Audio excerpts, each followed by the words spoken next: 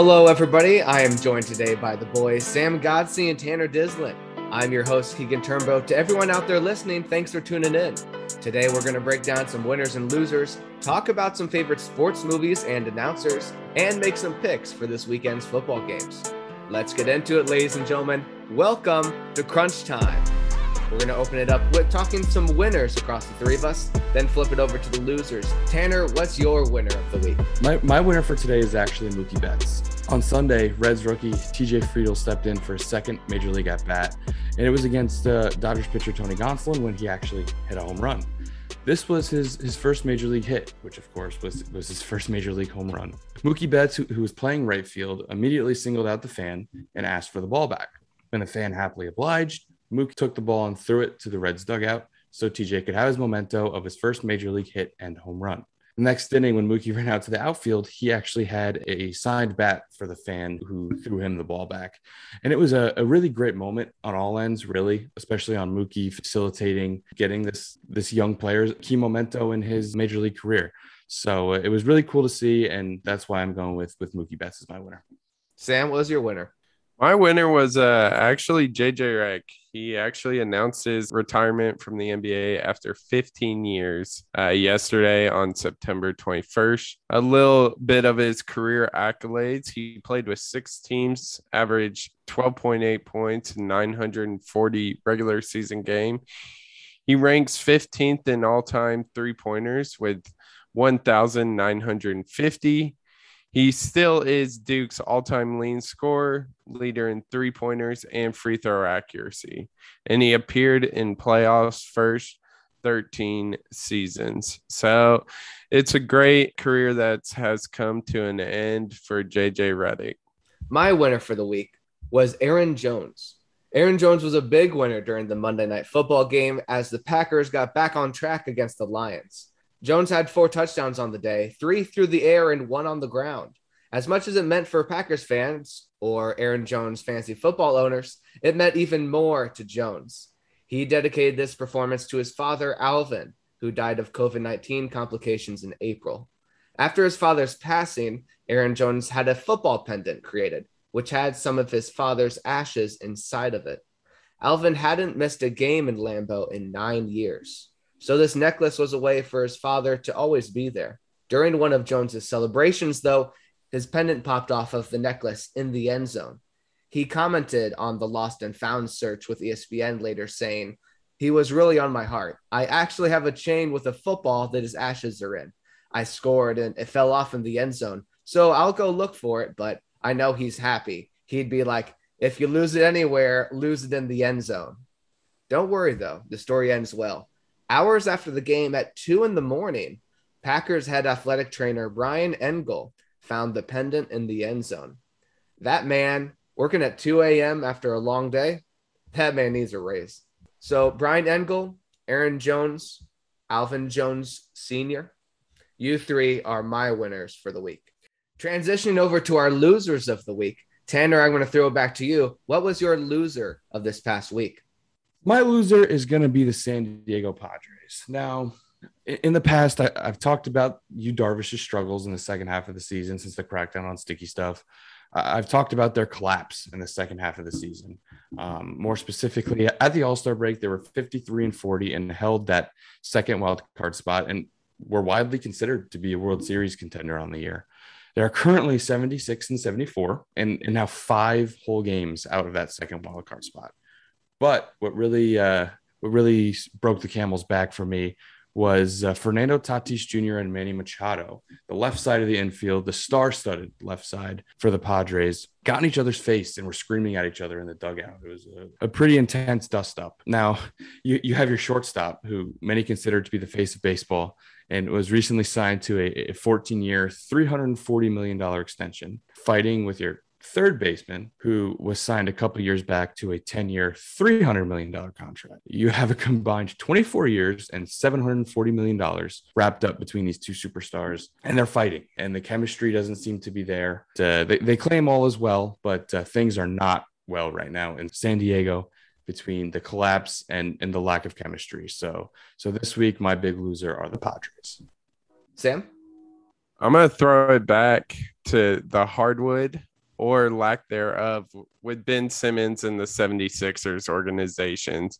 It is recently reported that Ben Simmons will not be reporting to training camp and accepting all the hefty fines that come with it. He also mentioned that he intends to never play again for the 76ers. Now, the 76ers should get rid of him, but they are having a high asking price for him. Like nobody watched the NBA playoffs last year and Ben Simmons struggles. So for those reasons, Ben Simmons and the 76ers organization are my big losers. Very quickly, because the Ben Simmons situation is something that's been ongoing for the last several months, ever since the postseason was wrapping up. And Doc Rivers, head coach of the Sixers, when asked about Ben Simmons and whether he's a franchise point guard or a championship team point guard, was the exact question he was asked. He said, I'm not so sure about that. If I'm Ben Simmons, I don't know if I want to go back to that. Would I have handled it the same way? I don't think so. But I want to ask you guys this question just off the cuff here.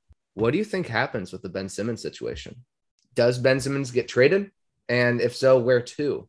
Yeah, I think he eventually gets traded, but I think he starts the season in a holdout, personally, just because the asking price is way too high. Not only, as Sam said, his performance in the playoffs, Ben Simmons' stock is kind of at an all-time low as a player, and then he goes and demands a trade, which always, in sports history, always lowers the value because the team who currently holds the rights to that player now is forced to make a move. So all of those working together, his value is in the gutter and the asking price is just too high. So I don't think they can find something they like until they reach the season and Ben Simmons holds out, in which they realize that they need to lower that price. Sam, do you have a favorite team that Ben Simmons might go to? That's hard. Like, I think he is a better player than he has shown. So I think anybody would be a good fit, honestly. Yeah. It's just this situation is affecting his stock for sure. So it'll be interesting. Definitely. I think the best fit for Simmons would likely be a place like Golden State, where he could play a Draymond Green role. But it's certainly an interesting situation that when future news breaks on where he may be going, as this situation develops, you'll definitely catch us talking about it more here on Crunch Time. Switching over to my loser of the week, I'm going to be talking about the injury bug. The injury bug has been rampant across the NFL, and as of Wednesday morning, it has officially gotten Tua Tagovailoa. The Dolphins will be without Tua for at least this week against the Raiders after Tagovailoa was diagnosed with fractured ribs. With the Dolphins at 1-1, losing Tua for an undisclosed period of time, going against the red-hot Raiders, that's a tough situation for any team to deal with. As someone that wants to stay pace with the Bills and the Patriots in your division, losing your franchise QB, that's a recipe for disaster for the Dolphins. On to the next segment of the day, we're going to have Gimme 5. It's going to look a little different today, as we're going to talk about two different categories here. We're going to talk about our top favorite sports movies, as well as our top 5 sports announcers or duos. Let us know what your favorite movies are and what your favorite announcers are. Tweet at us at crunchtime_pod and let us know what you guys think about our rankings. Sam, we're going to start off with you. What are your top 5 favorite sports movies? So I actually have a honorable mention at 6 with Glory Road. Number 5, I have Blindside. 4, underrated movie in my opinion, Invincible. 3, Miracle. 2, Coach Carter. And number 1, that takes a cake, remember the Titans. Okay, Tanner, what do you have? Some that were certainly in debate but got left out are Hoosiers and Moneyball. They just on the outside looking in. At number 5, I have Miracle. At number 4, I have Remember the Titans. At number 3, I have 42. At number 2, I have Glory Road. And my number 1 sports movie is The Blind Side. So I have The Blind Side as my honorable mention. Going into my top 5, at 5, I have Rocky. At 4, I have The Karate Kid, specifically the 1984 edition. Number 3, I have Hoosiers.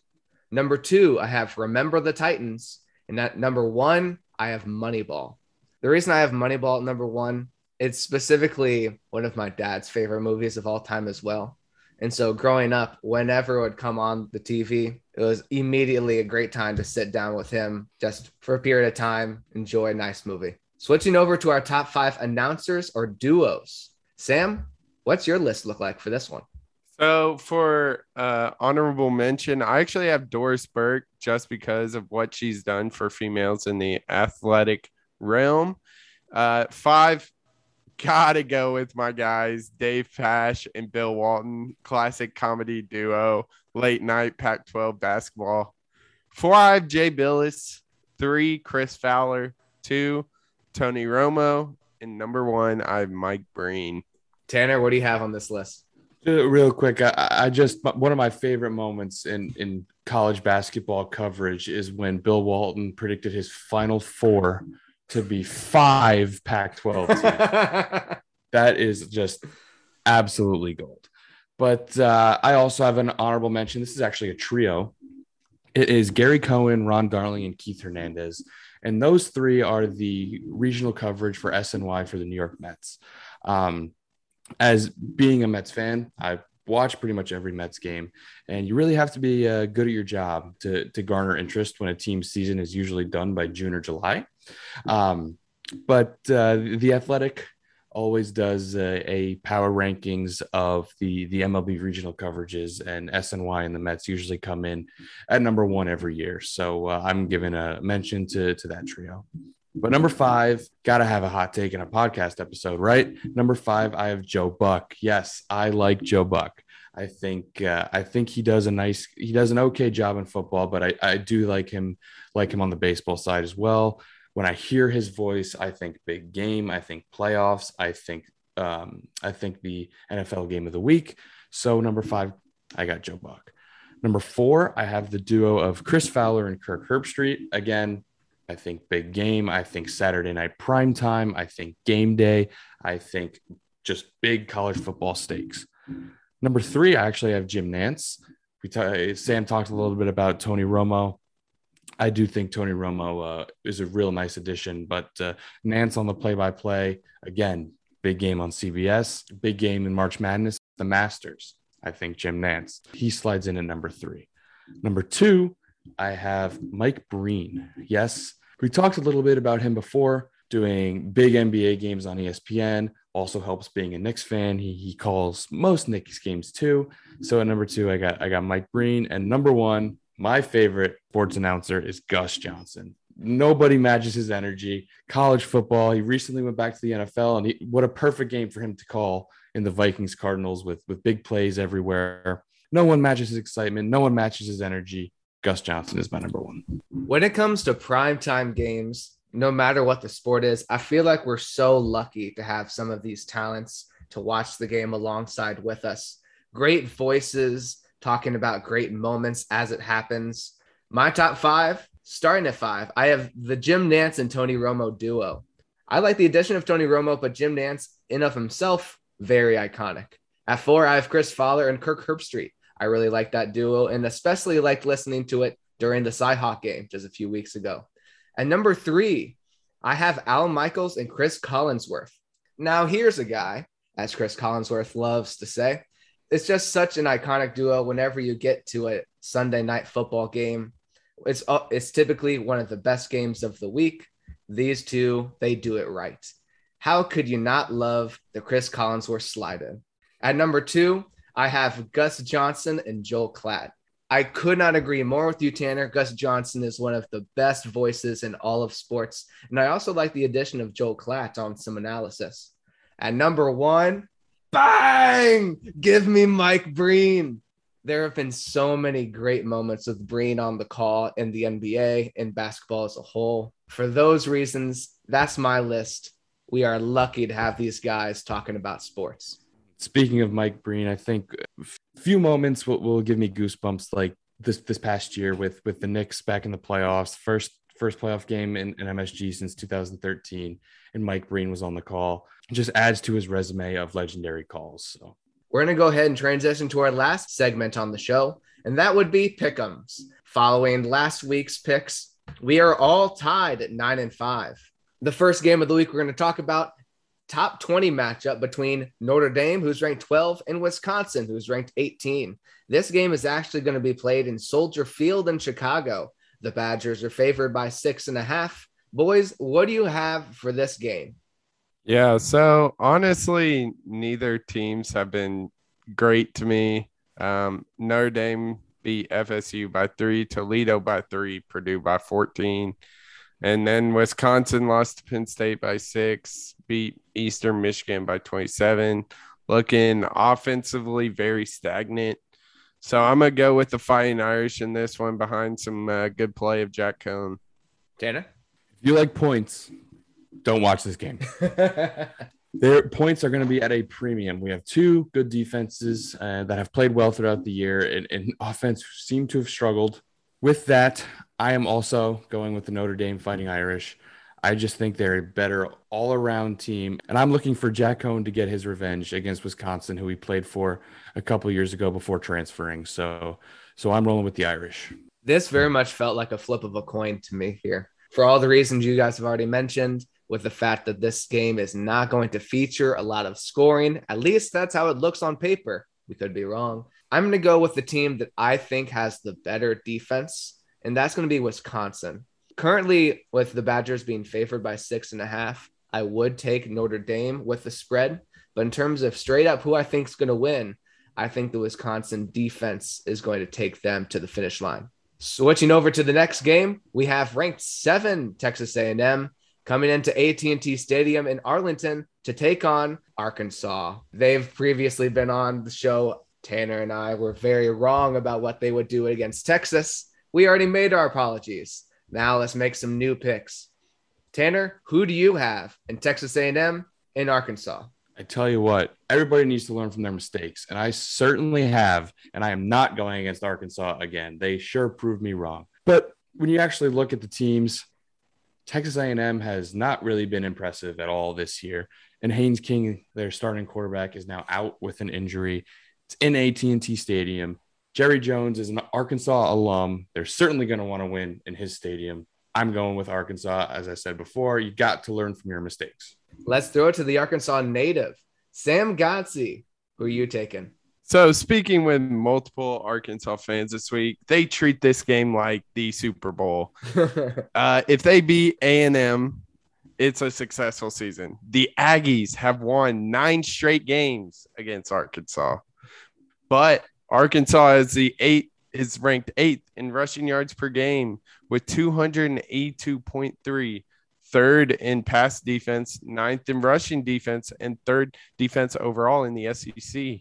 With that being said, the Aggies have an inexperienced quarterback in Zach Cazalda.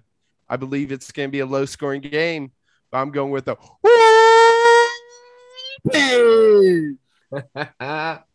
I find it interesting that Arkansas is the home team here, and the game's being played in Texas. If I'm Arkansas, I'm not too happy about the fact that this counts as one of my home games. With all that being said, for some of the reasons you guys have already listed, namely the quarterback play from Texas A&M, as well as what Arkansas has been able to prove with their defense, I am also going with Woo Pig. Let's go, Arkansas. Prove me right. I'm going to try to ride the train in the correct direction this week. Switching over to the NFL, we have the Buccaneers and the Rams. The Buccaneers are favored by a point, but the game's in LA. Sam, who you taking on this one? Yeah, I actually have the Rams on this one. Matthew Stafford has been looking great. I mean, we've talked about their defense in previous episodes, and I think they're going to give Tom Brady some trouble, and I got the Rams taking this one. Boy, this could be the game of the year in the NFL, really, especially in the NFC. You obviously got the key matchup of the GOAT, Tom Brady, versus that stout Rams D. But don't forget about the Buccaneers D. It can get overshadowed in a matchup like this. And I don't know if there's anybody better at creating turnovers than the Buccaneers D. With that being said, I'm rolling with the GOAT, Tom Brady. I think he'll be able to limit turnovers while Matt Stafford makes a key turnover late in the game. Buccaneers win by a field goal. This game could very well literally be a coin flip when the spread's only 1 point. Vegas even thinks that it could go either way. My key matchup in this is going to be how exactly does that Buccaneers defense play? because both offenses and the Rams and the Buccaneers seem to be very potent. But what exactly is that Buccaneers defense going to do? We know what the Rams defense are. They're one of the best in the league. The Buccaneers defense coming into week one allowed Dallas to hang in the game much longer than anyone thought. It took Tom Brady heroics to put the Buccaneers over the top. And even though the Buccaneers defense got into the end zone a few times against the Falcons, they still allowed about 25 points, if I recall correctly, against the Falcons last week. So coming on against a elite offense in the Rams, a great quarterback in Matthew Stafford, how is that defense going to play? I predict that they bring their A game. I'm going to take the Buccaneers on the road. Next, we have the Seahawks and the Vikings. After two heartbreaking losses, the Vikings are at home trying to get a win. The Seahawks dropped a very close game, one that they should have won against the Titans. The Seahawks are favored by 2 going into Minnesota. Tanner, the Vikings fan, who do you have in this one? You know what? I woke up this morning and thought, why not be an optimist? I tell you, for 2 gut-wrenching losses to start the season, about as brutal as they can come and demoralizing as they can come. The fact of the matter is they played well against the Cardinals. They finally got the run game going. That was non-existent against the Bengals with 131 yards from Dalvin and 177 total on the ground. And it's the home opener in Minnesota. Haven't had a home game yet. Fans are certainly going to be loud after what they've gone through in the first 2 weeks. I think it's going to be a tough atmosphere for Seattle. Minnesota played well against Arizona. I think they can build on that, and I'm going with the Vikings. Sam, who do you have here? Unfortunately for Viking fans, including Tanner, I think the heartbreak continues behind some great play by Russell Wilson in that offense. So I'm taking the Seahawks. Unfortunately for Vikings fans, I tend to agree. Coming into this game, the Vikings seem to be able to go toe-to-toe with one of the hottest teams in the NFL and the Cardinals. The Seahawks, losing a game they really shouldn't have, are going to have something to prove coming into this. I think this game is close. I think the Vikings have a chance, but I'm also going to go with the better quarterback. I'm going to go with Russell Wilson and the Seahawks. I tell you what, though, as a Russell Wilson and Tyler Lockett fantasy owner, if Seattle scores a lot of points, that would be okay too. I think that is definitely something you need to watch out for here. I think we're going to have a lot of scoring in this one, just like the Vikings-Cardinals games. Going into the last game of the week, Sunday Night Football, we have the Packers and the 49ers. The Niners are favored by 3.5 here as Green Bay travels to San Francisco. Sam, who do you have in this one? I'm actually going with the Packers. I like how they looked offensively, finally got their run game back, and Aaron Rodgers not having to force as many throws. I got the Packers winning this one. Tanner? Yeah, I mean, as Sam just talked about, I think the key right now for the Packers offense is balance. Against Seattle, against New Orleans, they fell down early, forced to lean on the passing game. Aaron Rodgers forced throws, and it didn't go well. On Monday night, they were able to get Aaron Jones involved, use him as a threat, and it seemed like their big 3 got back in sync, that being Aaron Rodgers, Aaron Jones, and Devontae Adams. And on the 49ers side, that backfield has just been so devastated by injuries. Injury to Raheem Mostert, Jeff Wilson Jr., Trey Sermon, Elijah Mitchell, and JaMychal Hasty, and losing Jerick McKinnon to the Chiefs in free agency. They are so depleted back there. And over the past few years, no one's really been worried about the San Francisco passing game. If we're able to stop that, which most teams can, I think the Packers will be able to limit the offensive side of San Francisco. So I got the Packers here. Crunch time listeners, I'm a Packers fan. I very much enjoyed what I saw last week against the Lions. I liked seeing Aaron Rodgers get back on the horse. I liked seeing Aaron Rodgers ask for some tequila after an interview with a ESPN Deportes reporter afterwards. I liked seeing Aaron Jones get into the end zone 4 times. Going against the 49ers, who the Packers just 2 years ago lost to twice very badly, one in the regular season, one in the NFC Championship game. I'm okay seeing some running back injuries for the Niners after the Niners running game has torched the Packers on several occasions. Why not go with the Packers here? I'm going to take San Fran. And that's not just me hedging my bet. I think San Fran's going to get the win at home, and it's going to be because of that defense. Aaron Rodgers was able to have some time to throw in the pocket this past week against the Lions. The offensive line for Green Bay is still without David Bakhtiari. I wouldn't say that the Lions front four is very intimidating, as much as they may want to bite off some kneecaps if MCDC, the head coach of the Lions, has anything to say about it. But when you go to San Francisco and you're playing the 49ers, that defense is much more threatening. I think they put some pressure on Aaron Rodgers until the Packers can break the streak of being 1-6 in their last 7 games, playing in the West Coast region. Until the Packers can break that, I'm going to continue to go with the trend. I'm going to pick the 49ers. That wraps it up for today. Thank you all so much for tuning into the pod. We appreciate your support. The clock has run out on this episode, but we'll see you in the next one on Crunch Time.